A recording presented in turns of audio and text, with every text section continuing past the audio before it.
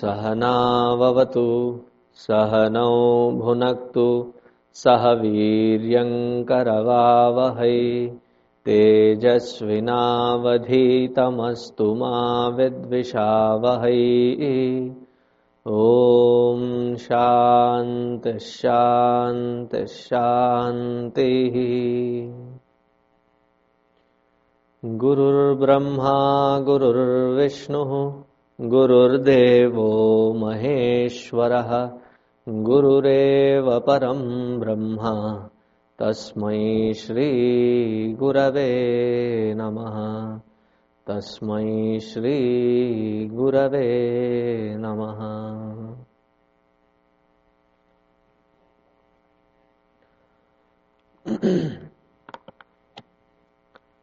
We are in the fifth shloka. Well, sometimes the sequencing of the numbers can throw you off. This is the fifth shloka from the starting of Vishwam Vishnurva Shatkara. So repeat after me. Swayambhushambhuradityah Swayambhushambhuradityah Pushkaraksho Mahaswanaha Pushkaraksho Mahaswanaha Anadinidhano dhata Anadinidhano dhata Vidhata dhaturuttamaha Dhaturuttamaha.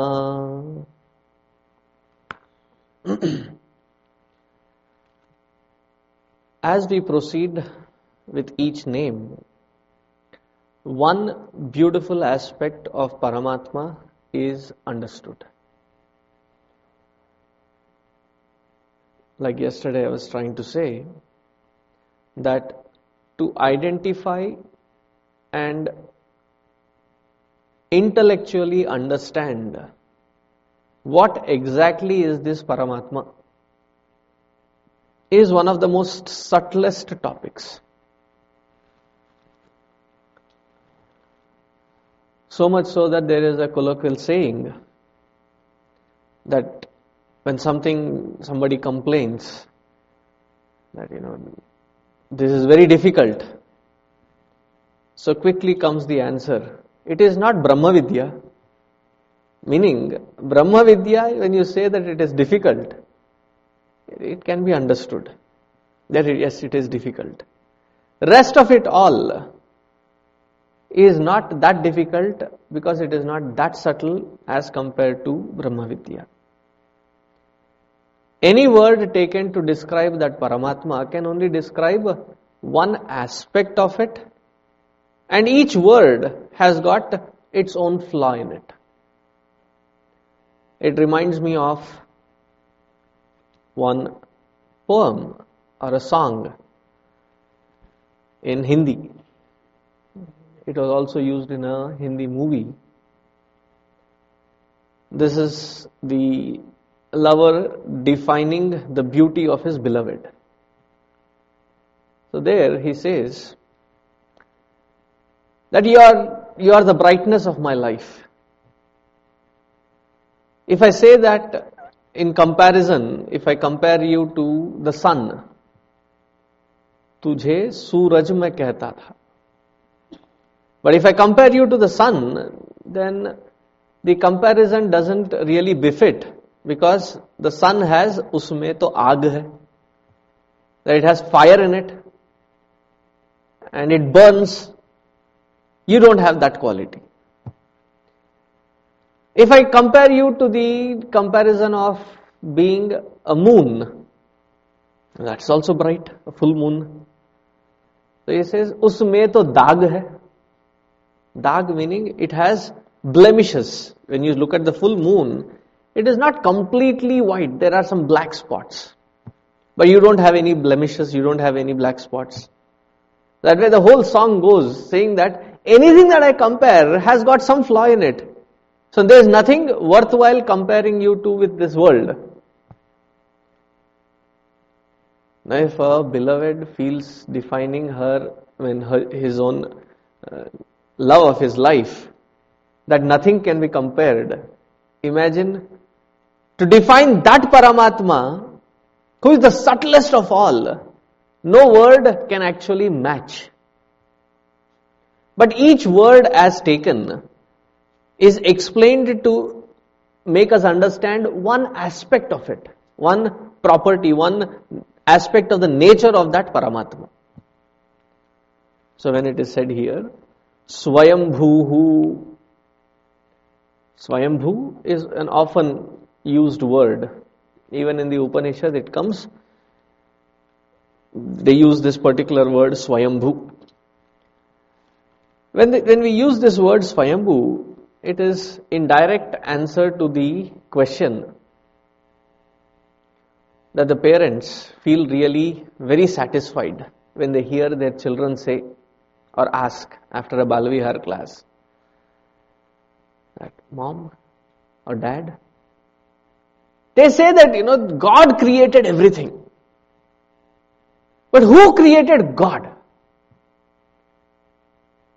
So quickly there is an email sent.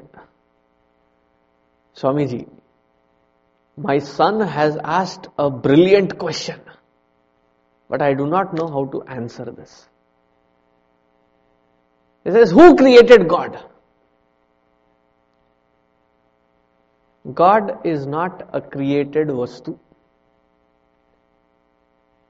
He is the support for this entire creation, but He is not a created entity. Why? And before I go to why, a funny incident that happened. I may have shared this with you all. There was this kid, a second grader, and he comes, he said, Swamiji. Yes. So I bent down to his height. Yes. Who created this everything? All this world, everything in this chair, this lectern, this everything. Who created it? And then without pausing, he continues to say, don't tell me it is God. And you ask me a question and snatch away the answer. What else do I have to answer then? Don't tell me it is God. And I was with my own quizzed look on my face. How do I answer this? How do I handle this? So he eases his question and he says, because anything and everything that we purchase, when I look at it, it says made in China. So definitely it is not made by God. I said, thank you. Now that makes my life easier. I said, God made China. Oh, then it makes sense. If God made China also, you have to understand it from a second grader. For him, the idea is Hindus from India have God. The rest of them, he doesn't have the correlation. When I said that God made China also, if a Chinese hears me speak like this, they may not agree. Because they are communist, right? Whatever be the belief, God created everything. Who created Him? That which is eternal does not need to be created. What is eternal? That which is Nitya Vastu. Nitya Vastu, ever present. It may look, when you go into the deeper meaning, that you are going in circles. In order to explain Swayambhu, we said it is eternal. In order to explain eternal, we say it is Nitya. How can it be Nitya? He is self-effulgent. Swayambhuhu. Swayambhuhu. Swayam, self. Bhuhu, bhavati. Self-existent. Does not need to depend on anything to be created. If God were to be a created entity, if you take that logic for a while, if God were to be a created entity, then the one who has created that God has to be more powerful than this God. So why should we worship this person then? The so-called God. We would worship that powerful person who has created this God. Then again the question will come. Who created that powerful entity? And this way it would regress to infinity. There is no end to it. It has a fallacy in it. That when you talk about a creator of the creator, there is no end. So we stop at Paramatma. That Paramatma who can become a creator, but who is unchanged and eternal. Swayambhu. And another meaning of this Swayambhu also means that ultimate cause which can express in multivarious formats of effects. Because he has the Sarva Swatantrya. Sarva Swatantrya, absolute freedom to express as he wishes to. Yesterday also we saw that word, Sambhava. And he himself says in Bhagavad Gita, Sambhavami yuge yuge. That whenever required, I express myself into this world. So everything is going so bad. Why doesn't God come down? Isn't it time enough? Has it got to get to such bad situation that the God then thinks that it is worthwhile his time to come down? No, God is not some entity that he has to take a special form and come. Who is you and me? Essentially we are that Paramatma. But we are in our denial. That we are limited, therefore we don't recognize it. So Paramatma says, in the 7th chapter, in the 9th chapter, he continuously gives various examples. He says, I am also in the form of your buddhi. What aspect of that buddhi? Whenever there is a selfless, inspired moment, inspired conviction that is born, there I am taking the avatar in your own buddhi. Whenever you take the name of the Lord, I am taking the avatar in the form of a sound on your tongue. Whenever you see something grandeur, you are seeing that aspect of Paramatma in its beauty. Because Paramatma is the one who can express himself in any form. Therefore, he is called Swayambhu. Now, if he expresses himself in any form, why does he have to express? Because he is Shambhu. Shambhu. Yesterday we saw Shiva. Shivaha. Shivaha means auspiciousness. He is not just being auspicious. He also comes in the form of auspiciousness into the life of all that which has been created.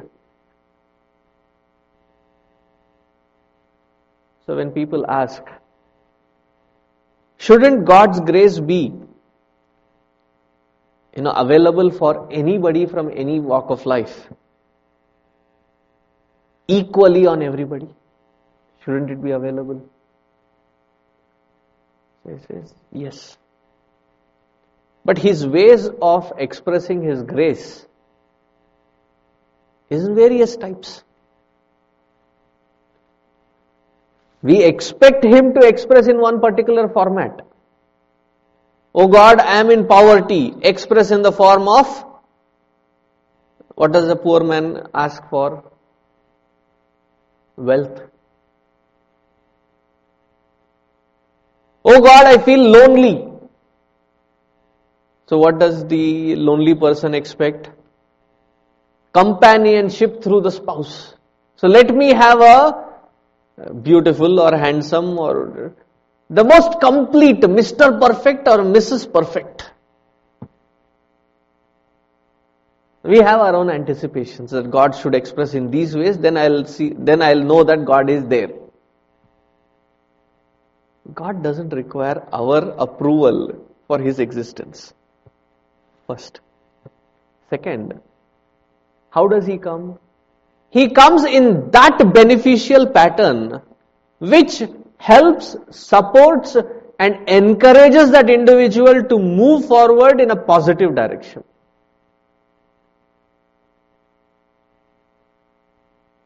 Therefore, He is called Shambhu. Now, even as parents, are we always cuddling and hugging and our children?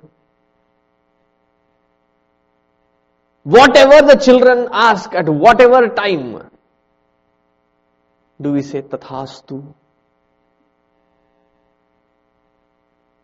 Mom, the Xbox has become old. Can we get a new version? Tathastu. I have an iPhone 4S. Can I get an upgrade of iPhone 5? Tathastu. I have a Mac. Can I have an iPad mini? Tathastu. Do you keep saying Tathastu to everything? Sometimes you may say yes immediately. Sometimes when you know that it is their distraction, you firmly say no. And when you find that it is a distraction, that which you have given, you also hold the authority to withdraw it. You know, when I got everything, I thought God was really pleased. Now everything is snatched away from me. This is not fair. Why does God do like this? Now, why do you as parents snatch that away from the child? Because that is distracting that kid at that particular moment. So you draw a line. You say, no TV, no internet, no cell phone, no chatting, no text messages until your exams are finished. Don't you do that? Don't you withdraw all the amenities provided? Are you withdrawing the amenities provided so that he becomes miserable? Your own child. You're not even a warden of a hostel. Sometimes they're portrayed really cruelly. Your own child, in your own house. Is it that you want to make them miserable that you have withdrawn all these? So the grace is not to be understood as a lavish, luxurious giving always. Sometimes it is taking also. Therefore, one of the names of Lord Ganesha is Vighna Vinayaka, Vighna Raja. He is the king of obstacles. How? If needed, he will remove obstacles so that individual can progress positively. If required, he will provide obstacles also, so that it helps that individual strengthen and grow.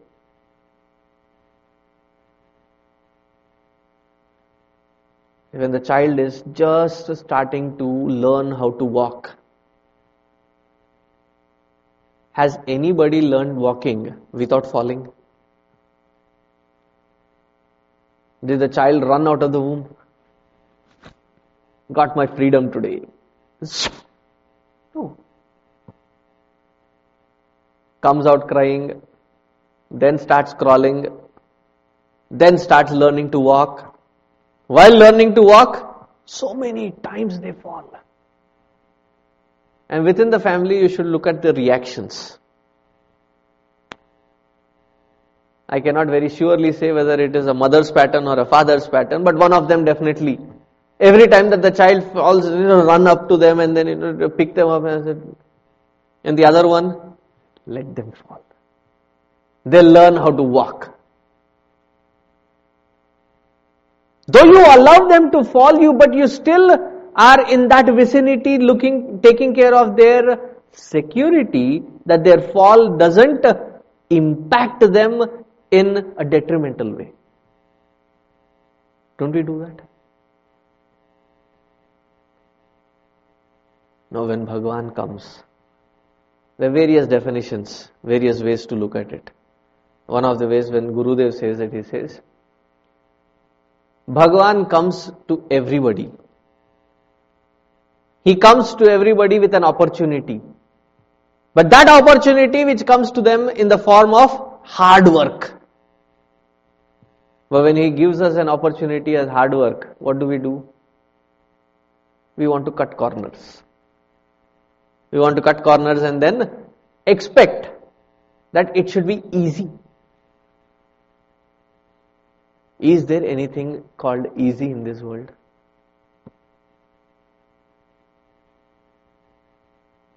Why do they have to make it so difficult? No, it is not made difficult.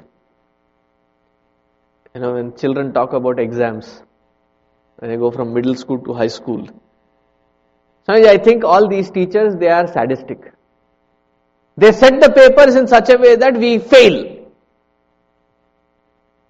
Now, unless you are tested, how would you know that you really know what you know? So the test is required. Why do you have to go through the test? So that you get out of that with flying colors. Sometimes you fail. What does a failure do? We get too touchy with the half-baked psychological impacts on the child. Swamiji, it impacts their personality. It impacts their growth. They don't grow positive. But if you never allow them to fail, do you think out there when they get out on their own feet, you will be there all around them, hovering around them, protecting them, securing them every time? That parent has done a good job who has not just taught them to be positive, courageous, and looking forward for a positive direction, but also has taught that in life you will fall. But when you fall, gather yourself up, take stance, understand where you have fallen, why you have fallen, and then grow from there. Similarly, Bhagavan also. He is not a pampering one. Look at all our gods. One hand is for pampering. The other rest hands, like Vishnu, they say, Shankha, Chakra, Gada, Padma. One hand, Abhaya Hasta, I am protecting you. But the other hands, there is Astra, Shastra. Why do they carry those weapons? I am a giver. I am also that very person who knows when to snatch it away.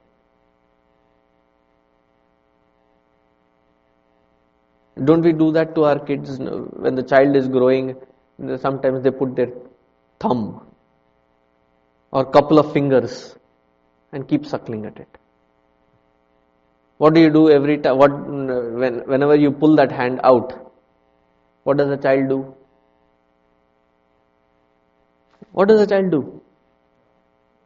Cry and try to put it back.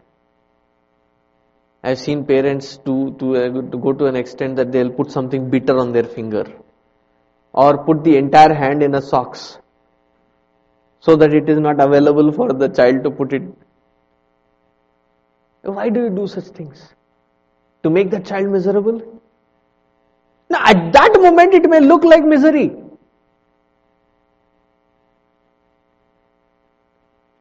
So Shambhu, that Lord who gives us various experiences depending on our maturity, to further our maturity and wisdom, if that baking period is not done, what happens to the pot? Very elegant, beautiful shape has been formed. What will happen to it if it is not baked properly? You know, when you put it in that, what do you call that? It's not an oven, they call it kill, right? So when you put it in there, it's like a furnace. A furnace with what? 1600 Fahrenheit, 1700 Fahrenheit. And you create it and you put it through that fire. Why? So that when it is used, it can withstand all the wear and tear.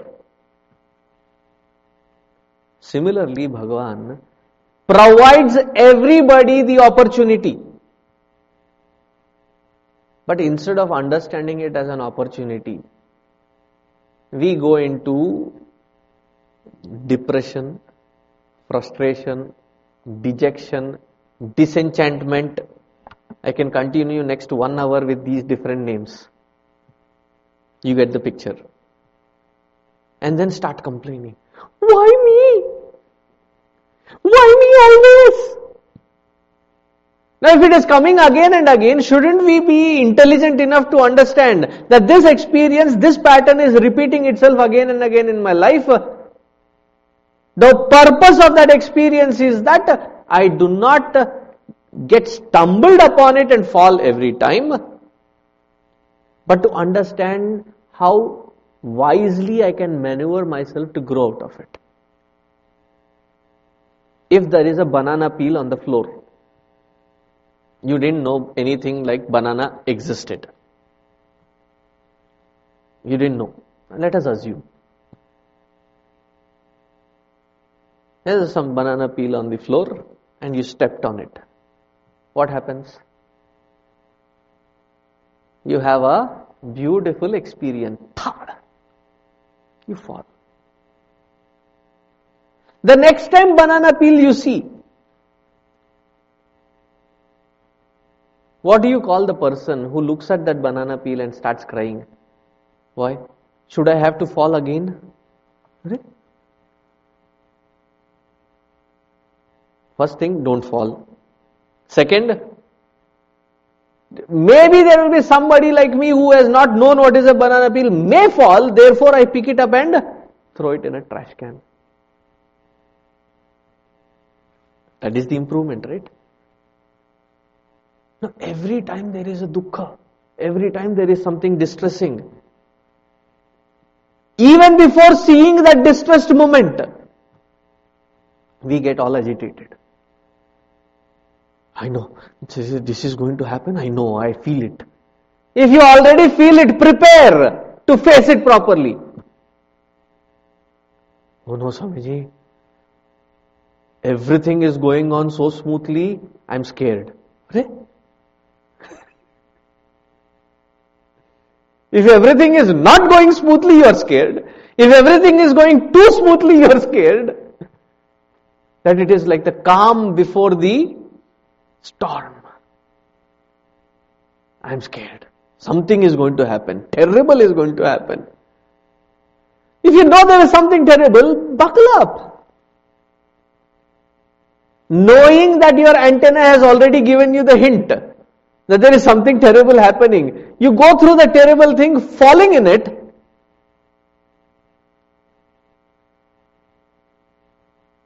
You all drive.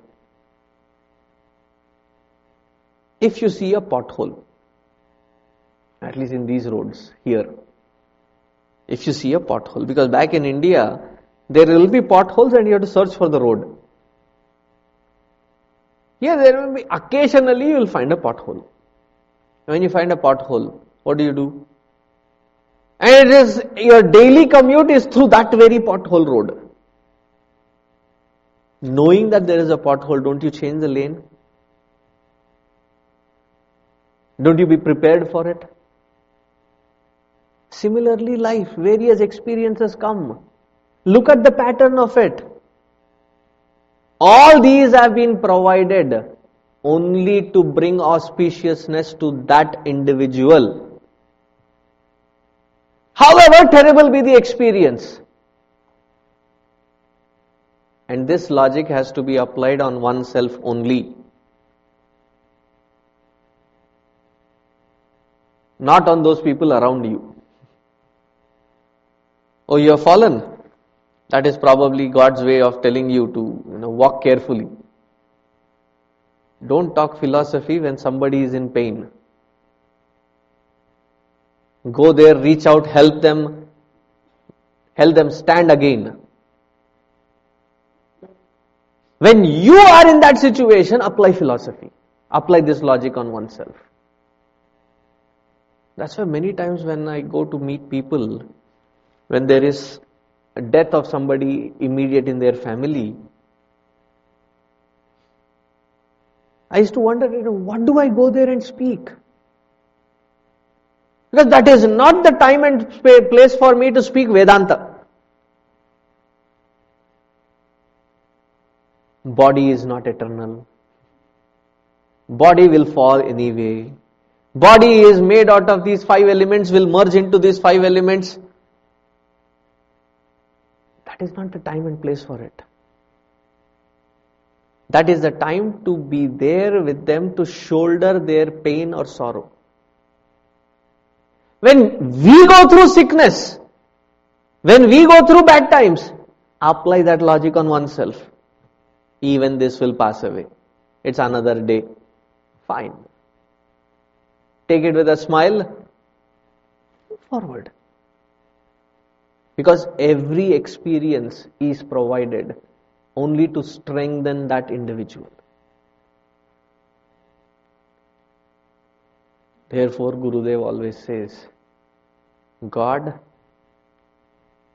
may not give us what we desire, but He definitely gives us what we deserve.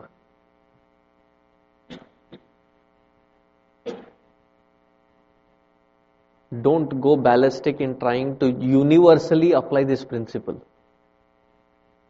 Somebody was stabbed, somebody was killed, somebody was raped. Do you think they deserved it?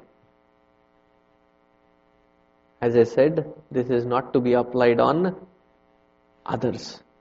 It is for one's own growth that this has been explained thus. Because we have this funny mentality. When at an individual level a concept is being explained, we globalize it. And when at a global level something is being explained, we immediately individualize it. Understand the standpoint and where it has to be applied. It happens many times even in Balavihar sessions when when I'm saying a point, one question, what? How do I apply this with my children? Apply this with yourself first. Then it will start reflecting in your actions. Thus thereby it will be an inspiration for the children to follow it. Without oneself applying it, expecting the children to start applying it, and they make such hopeless statements. Swamiji, they have a life ahead of us. Ours is like almost done. So even if I don't change, it is okay. My children should be okay. Apply it on oneself. So when here Paramatma is recognized as Shambhu, that He comes in as auspiciousness alone. Whatever aspect of it that we are going through in life, every moment is provided so that I perfect myself. At every single step. If that be remembered always, there is never a rupture in the heart. There will be lots of ruptured moments in your life, but your heart is not ruptured. Why? You know that this moment is being provided by me by the Lord, so that I go through it victoriously.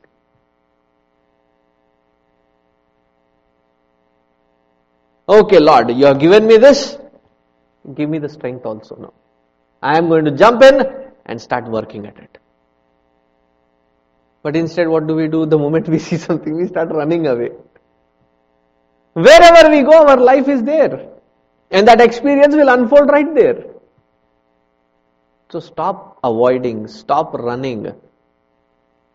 Be where you are and unfold thoroughly as the experiences come. Because God is not neglecting, He is providing. Therefore, He is called Shambhu. Swayambhu, Shambhu, Adityaha. Adityaha, one meaning can mean that this God is eternally watching us. Eternally illumining us by just being the sun, Surya Narayana. One meaning of it. That He is verily that sun, the ball of fire that we see. That is the very expression of Paramatma. The second meaning is, imagine if there was no sun here, in this cosmos, in this system, if there was no sun here. There have been a lot of papers worked on, PhDs worked on. What will happen if there was no sun or moon? There would not be you and me researching on that topic. Because if there is no sun, will there be any kind of plant kingdom? If there is no plant kingdom, would we have food? The entire place would be a frozen mass.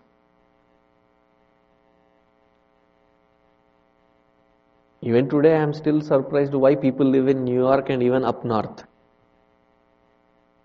where in 7 to 8 months it's frozen. I so deliberately avoid getting to these northern zones during winter times. Sometimes it's unavoidable, that's a different issue. The sun brings life. A couple of days it is gloomy like it was today. And the moment you see sun, don't you find a smile on your face? Today I saw sun. Today it is bright. I went into a store on a gloomy day, the same kinds of clothes. And the guy at the store looked at me. I said, "You are the only brightest thing that I have come across in my entire day today." So I asked him, "Does that put a smile on your face? Me coming as the brightest thing. Then I think it is worthy enough of me wearing these kinds of robes." Say, "Oh, definitely." Okay, good. Because you see sun and you see that smile on your face. Because He brings life to this earth. Meaning the sustainer, the one who sustains life, is called Aditya. Second meaning. Third meaning of it is the son of Aditi. Sage Kashyapa had 2 wives. He was the most balanced guy because his 2 wives, one name was Aditi, the other's name was Diti. Aditi's children were called Aditya and Diti's children were called Daitya. And there has always been a fight among Adityas and Daityas. Daityas are the Rakshasas. Imagine what the parent must be going through, the father especially. One side he must be proud. The other side. So finally, in his utter frustration, he asks Bhagavan Narayana. He says, "Lord, can I have that birth wherein I will have only you as my son and not the counterpart also as my son.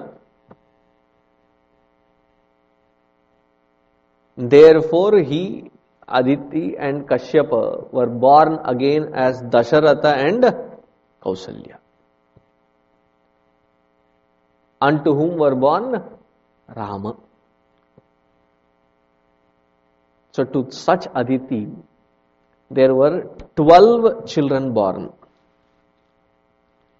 Arunaha, Suryaha, Bhanuhu, Tapanaha, Chandramaha, Mitraha, Hiranyaviryaha, Ravihi, Aryama, Gavastihi, Divakaraha, Vishnuhu. In Bhagavad Gita, Bhagavan says, Adityanam aham Vishnuhu. Among the Adityas, I express in the form of Vishnu. So Bhagavan Vishnu, who is the son of Aditi and Kashyapa, he is worshipped here as Aditya. I think I can go on in various other meanings. I think these many meanings would be sufficient for understanding the word Aditya. So I gave you 4 meanings for that word. Swayambhu Shambhuradityaha, Pushkarakshaha, Pushkara Akshaha. There was a time when I was learning Tanjore painting. See, I'm sure you are aware of Tanjore painting, right? People call it Tanjore painting. It is not Tanjore, it is Tanjore. So Tanjore painting. So when I was learning it, I observed a very beautiful pattern. Whoever is the form of god or goddess that has been pictured in there, portrayed in there, painted there, it is always drawn in the proportions of various formats of lotuses. The face is drawn in the form of a lotus. The hands are drawn like a lotus petal. The arms are drawn like various proportions of lotuses. And of course, the eyes. And they say Pushkarakshaha, that the eyes are so beautiful that each eye looks like a petal or looks like a unblossomed lotus. They're full, they're big, without any crookedness, without any, sometimes when you do there is this chapter in the scriptures called Mukha Samudrika Lakshana, which also explains the hand palmistry and the various lines and what it talks about. So there it talks about the entire face, how the face is, how balanced and what do you call it, symmetrical, right? Thank you. There was some other word coming up, symmetrical, that the eyebrows are symmetrical, the forehead is symmetrical, the entire head and the shape. It is not like, sometimes when the hair is shaven, it looks like, somebody has taken a spade and hit on the head and everything is flat. Or somebody must have smacked in the back and the entire back is like a flat. It has to have a circular, round shape to it. The forehead has to have that proportionality to it. The eyebrows are beautiful. The ears are of the same size and similar looking shape. Imagine if the one ear is big, one ear is small. It is out of proportion, it is disproportionate. Eyes, when they talk about the eyes, they say it has to be as full and as big as when you draw a lotus. The full eyes, big eyes. And those beautiful eyes, because eyes are there's a very beautiful saying that I had read a long time ago. It said that you laugh physically through or you smile physically through your lips, but the soul smiles through the eyes.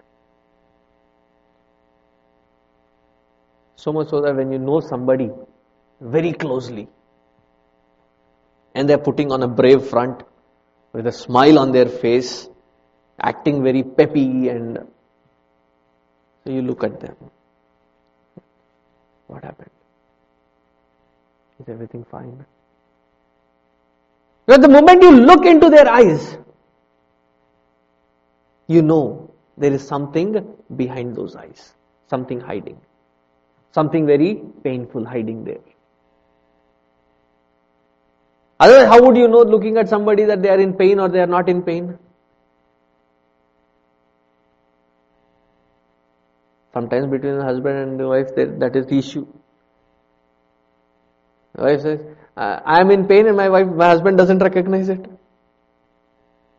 The husband says, unless you tell me, how would I know? The wife again protesting, how do I know when you are in pain? It shows in the eyes.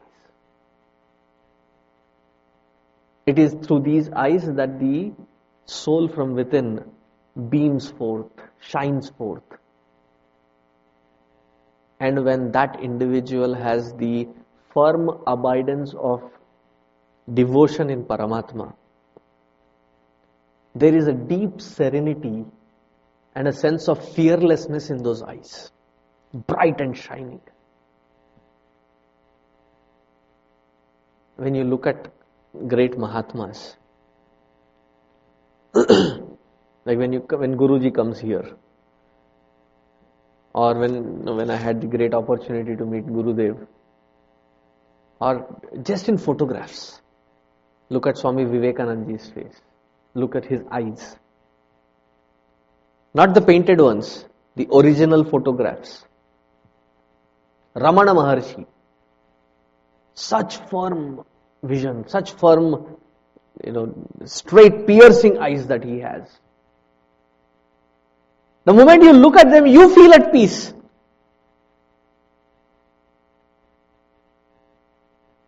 And of the Lord, the most beautiful aspect of his are his capturing eyes.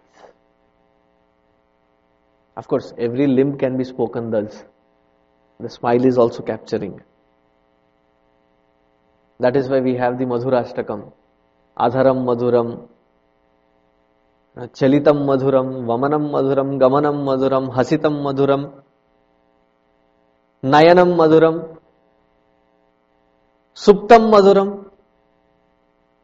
And every aspect of Bhagavan is that Sundara, that beautiful. Madhuram, one of the meanings is intoxicating.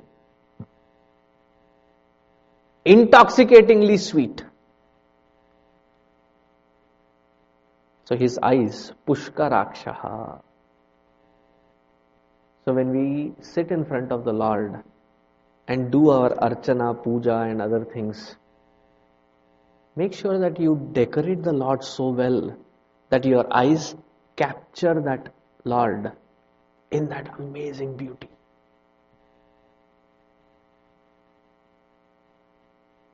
Pushkarakshaha. Swayambhu Shambhuradityaha Pushkarakshaha Mahaswanaha.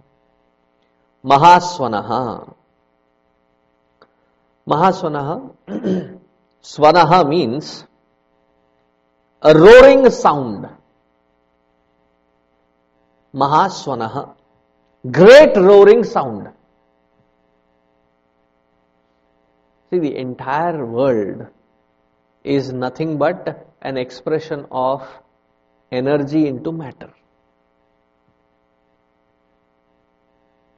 The entire world. Amazingly, Various other religions are also of the same opinion. The first time I came across that particular concept, I was stunned looking at the similarity. Like in Bible it says that the world came from the Word and the Word was with the Lord. I don't know which segment of Bible it says. The Word came from the Word and the Word was with the Lord. Now when we look at our scriptures, the first primordial sound, Om. From Om came all other syllables. Now Swamiji, make us understand. How did world come from word? Is it possible? Now word, when you utter, it is a sound. Is sound a form of energy or not? Right? It has a vibration to it. Now these vibrations in different permutations, when they combine, the solidification of it is what we see in the form of matter. Energy transforms itself into matter and again matter transforms itself into energy. And it all started with word. Therefore, the mantras have that kind of power in it. Though it is just a simple word, but when uttered, when chanted with proper adhikara, it has that desired impact. So much so that when in earlier days, they took water and said, turn into a stone.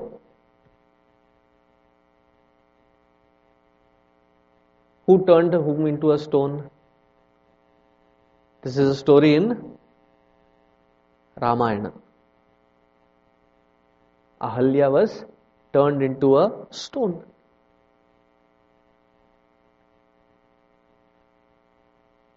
Don't go home and try it.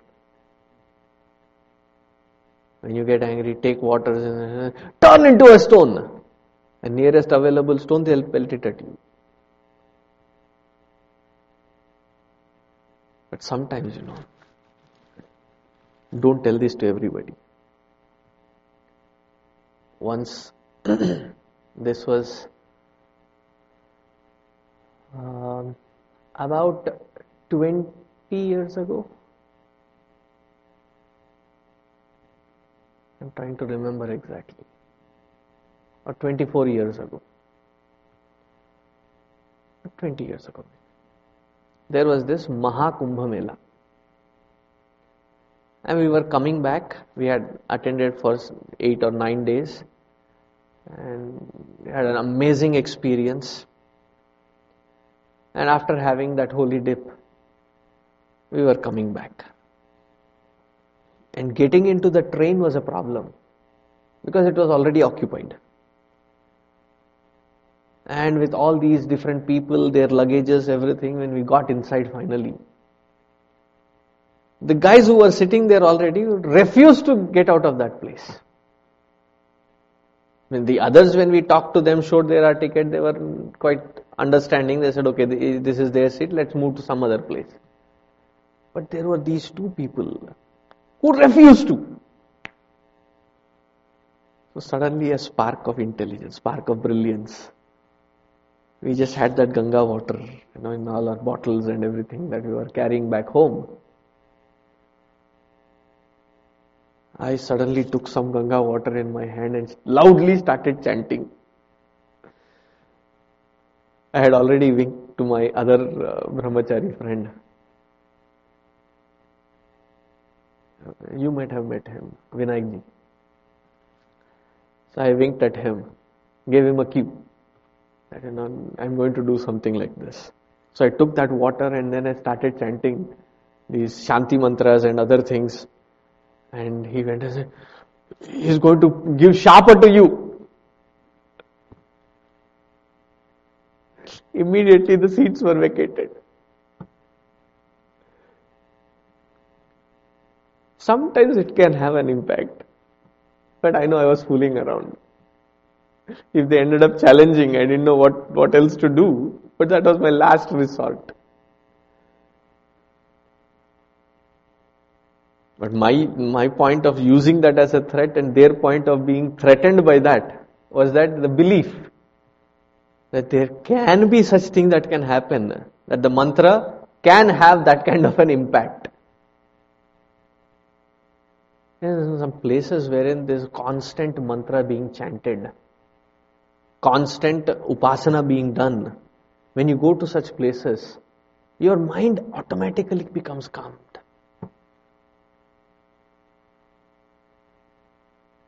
So that primordial sound, Mahaswanaha, that is one meaning. The second meaning is that roaring call which comes from within, that inspired moment wherein you turn to become a seeker for good. Some experience, something that happens, that calling comes from within. That calling which pulls us towards the Lord is called Mahaswanaha. For many, there is no better calling than the most disgustful, painful event in life. You go through something really very tragic and it changes the entire attitude. And there are so many people who get to those close calls, close death experience. After that experience, suddenly their entire life is transformed. Why? Very few people get second chance. I got a second chance. I'm not going to waste this anymore. And they become such devout persons. For most intelligent ones, it need not be their pain or suffering. When they see suffering in general, that is enough for them to get that calling. When you can pick such people on fingers. Vivekananda, when he used to see poor people, when that was sufficient for him, that he would go days together without food, because his mom would bring him a thali of food, and from his window he would give it to those beggars. And she realized that he was doing this for almost 3-4 days, when one day after feeding him, after giving the plate of food to him, she went into the backyard. From there she saw there was a big line right under the window of Vivekananda, Narendra. And she wondered what is happening here. She saw that, rotis are being thrown out from there.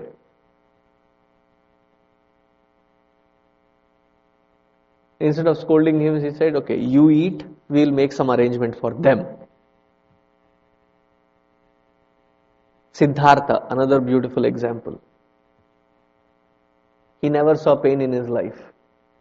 He saw one old person, he saw one sick person, and he saw one dead person. One dead body. 3 experiences, and that was sufficient for him to change his life. Have we come across old people? Have we come across sick people? Have we lost somebody very close, near, dear? Have we seen a dead body? Why didn't that calling come in us?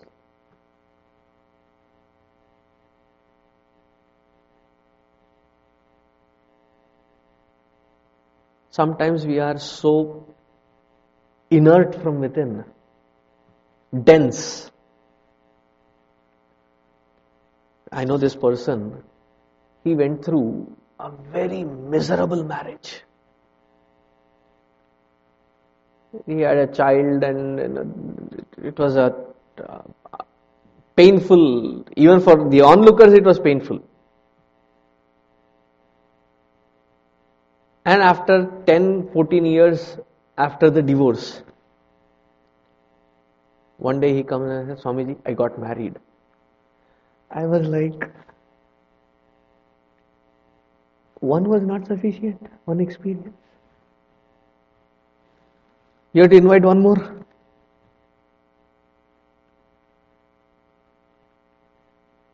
We go through lots of experiences.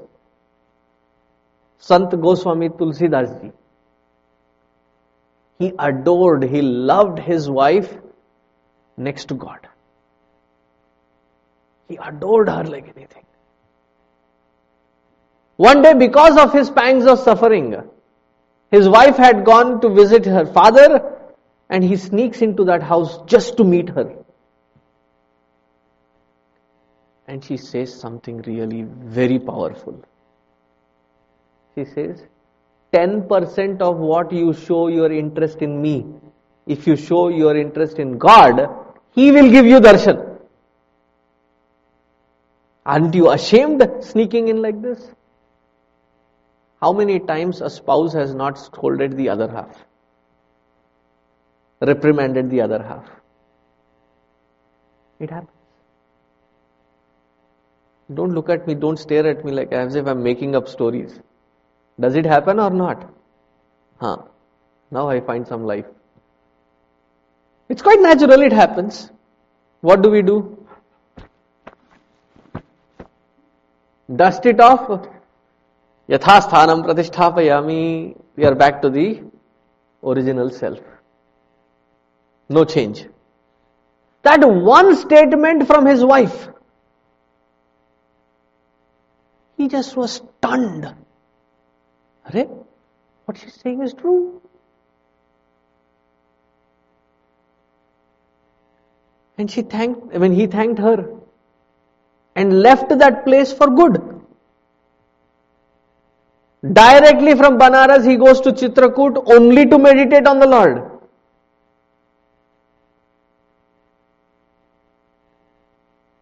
And ours is, I was at somebody's house. And there was some kind of a misunderstanding between husband and wife.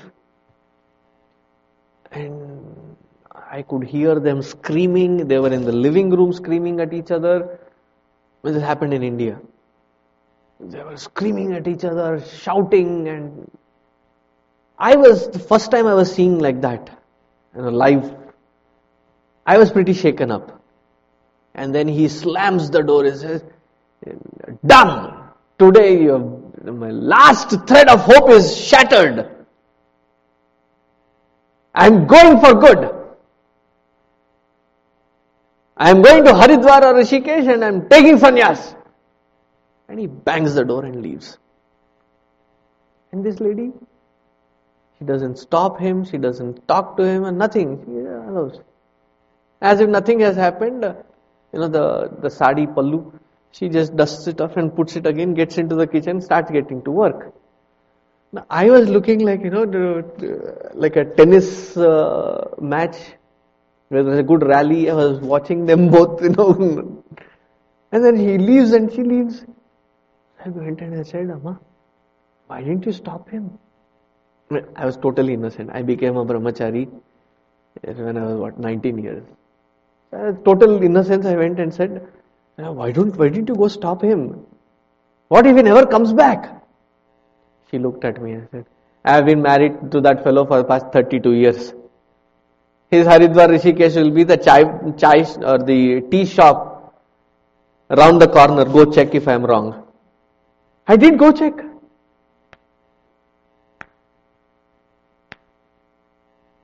We don't use it as a calling, we use it as a threat. See, when that calling comes, it comes such forcefully. That experience which triggers that calling of divine from within, is called Mahaswanaha. Third meaning of Mahaswanaha is the entire realm of scriptures, which is nothing but mantras, which are sounds. They are accepted as the Nishvasa, the breath which is coming out of the Lord. Meaning, the mantra which is, or the sound in the mantra which is the very breath of that Lord. So when we are chanting this mantra, we are closest to the realm because it is his prana. So that sound which comes out as his breath is called Mahasvana. And the final meaning is the entire universe is permeated with that primordial sound. Even here, when you just cup your hands and place them on your ears, you can hear that sound.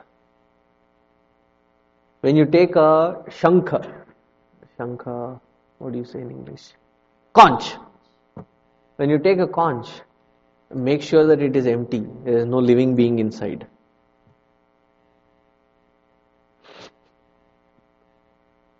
After coming to this country, I have started learning, giving the disclaimers. Make sure there is no living being inside. The empty ones that you blow the conch in, put it to your ear. You hear that nada. That nada is the primordial sound, which is very close to the Omkara. Mahasvanaha. Swayambhu Shambhuraditya Pushkaraksho Mahasvanaha Anadinidhano. Adi Nidhana.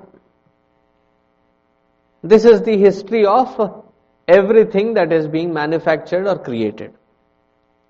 There is the starting date and there is the end date, Nidhana. MFG, EXP. Manufacturing date and the expiration date. Here, Bhagavan is described as Anadi Nidhanaha. That eternal entity who does not have a beginning or an end. That immortal, immutable Paramatma. See, we have already seen in Swayambhu. He is self-existent. There is no creator for the creator because he is eternal. Therefore, there is no beginning or there is no end to this Paramatma. Which is what is depicted by the beautiful story that Bhagavan Shiva expresses in the form of a column of brilliance of light.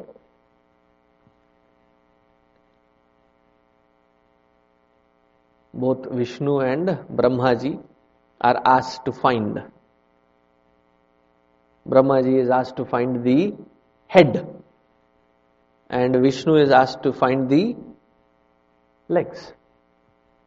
Both go trying to find the head and the leg.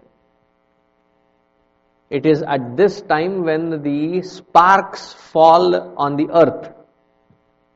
All those places where the spark has touched the earth, it is called a Jyotirlinga. A sacred form of linga which is also Swayambhu, which expressed out. There are 12 of them. Anyway, the story is not, or the intent was not to talk about Jyotirlinga. Coming back onto the track, both Brahma and Vishnu fail to identify the two ends of this bright figure. Only to say that when Brahma Vishnu cannot find the beginning and end of Paramatma, where can we mortals find the beginning and end? Because whatever we see is just one fraction of that Paramatma. When there are no fractions in Paramatma, just to put it in a what do you call, speech of figure. A figure of speech. Not speech of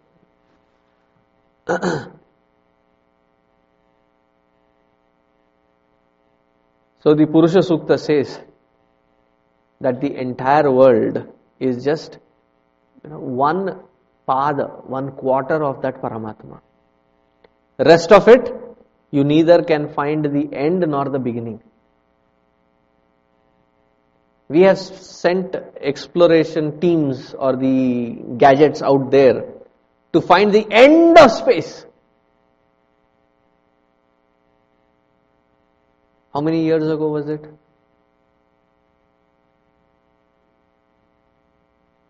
25, 30 years ago? 3 decades ago. 30 years. And those things have been still going, sending us, beaming us back the information that there is still a vast expanse out there. There are such galaxy systems, many more out there. And it's still going on. The space which is the fifth element, there is no end to it. That Paramatma who has created that space, would there be an end to it? Now, final explanation for this is, with regards to our own body and our own body identification, can we identify which is our starting point and end point? With a presupposition that when we start from home, that is the starting point. Chitrakoot is the end point. So when you have started from home, it means that you are not here.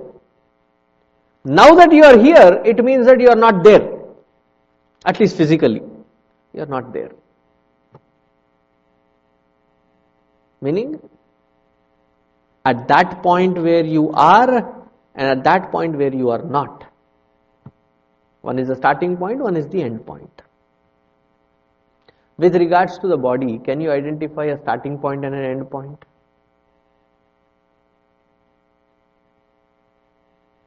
Because wherever you say you start and wherever you claim that you end, you start at your starting point, and at that point where you have to end, I'll pinch you.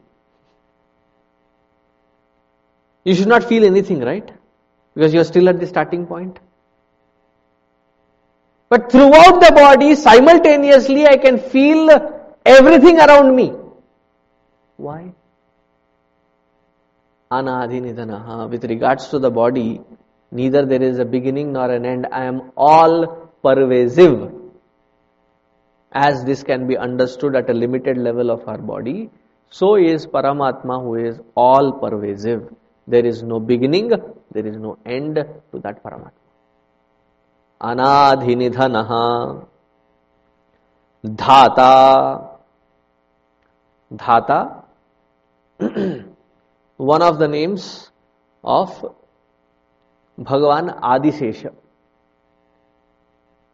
Adisesha is the one who is visualized as the support for all the 14 lokas. It is on his head that he is carrying a similar concept. Who is it carrying the globe in the Greek mythology? Atlas? Not Hercules. Atlas. Right. On Indian cycle Atlas, there was a brand called Atlas. The logo was Atlas carrying globe. Right? A similar concept. That Adisesha, Bhagavan in the form of Adisesha, is the one who is supporting all these 14 lokas to be in their position. Dhata. Dhata means the supporter, the substratum. That because of which we are able to interact. That because of which we are able to perceive anything that is cognizable. Without whose presence, there is no more perception. That spark of life is called dhata, that which supports.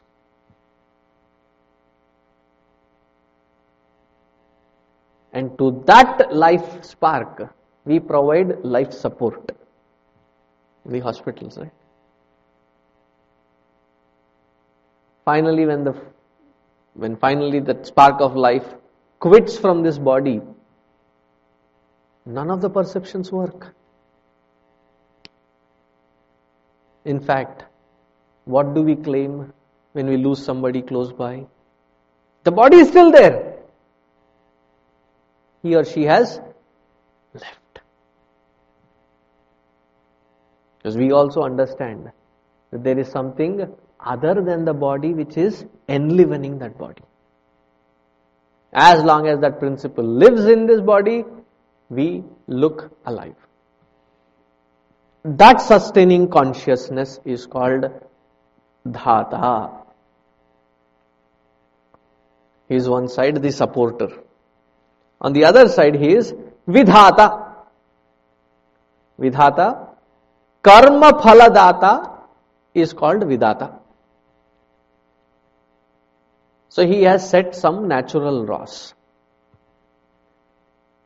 Natural laws, nature's law. That everything in this nature functions in one particular pattern, with particular scheme to it. Gurudev used to very beautiful say that this entire world, it is a cosmos, not a chaos. That everything in this world is sustained by that natural law. Everything is governed by it. So according to that natural law, as you sow, so you reap.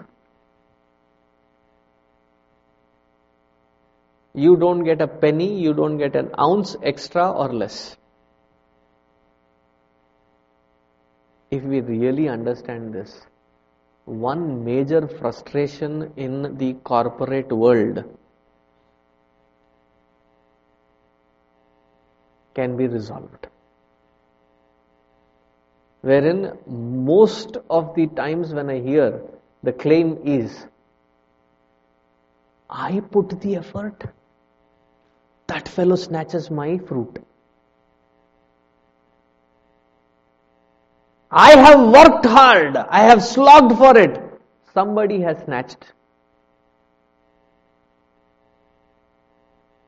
Both the Karma Yoga Siddhanta, the principle of Karma Yoga, and the trust in the Lord go haywire. If we truly understand that He is the Karma Phaladata Vidhata, the one who ordains different fruits for different actions, can my efforts worth results be snatched by anybody?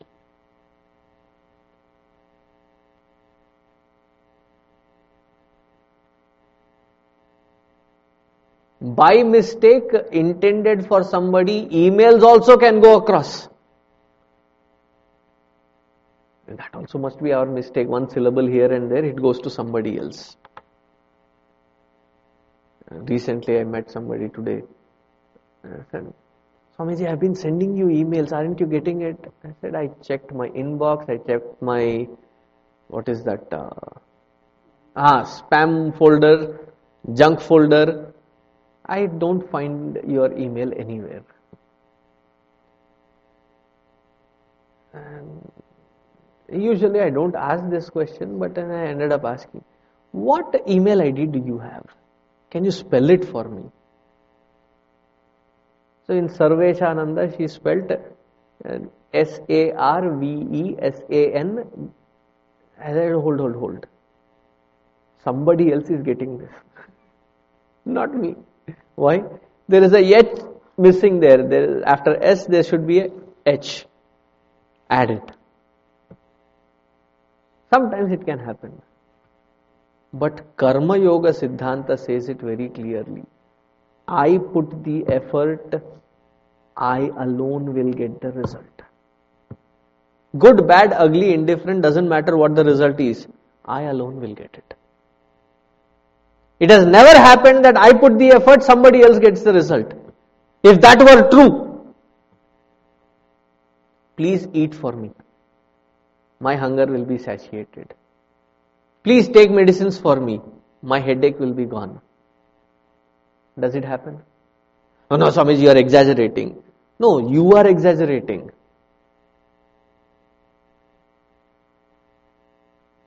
Because there is no flaw in his law. Such flawless, impartial karma phaladata is called vidhata. Anadhi nidhano dhata vidhata dhaturuttamaha. Dhatuhu uttamaha. Only one simple meaning for this word. Dhatuhu means Brahmaji. The one who has created this entire world. The one who is the sustaining support for even Brahmaji. Therefore, he is called Uttamaha. He is called the best. Why? Because he is the one who supports the creation through being Brahmaji. Dhatuhu Uttamaha. That Paramatma, the Vaishnavas call him as Narayana. The Shaiva call him as Mahadeva or Sadashiva. Whatever be the name given, it is that one supreme truth alone which is the sustenance, the substratum of this entire creation. There is nothing bigger or higher. There is none else other than him. Thus comes this shloka to an end. We will continue the next shloka tomorrow, which will be our final day of discussion this month. Om Purnamadaha Purnamidam Purnat Purnamudachyate Purnasya Purnamadaya Purnameva Vasishyate. Om Shanta Shanta Shantihi. Harihi Om Shri Gurubhyo Namaha. Harihi Om.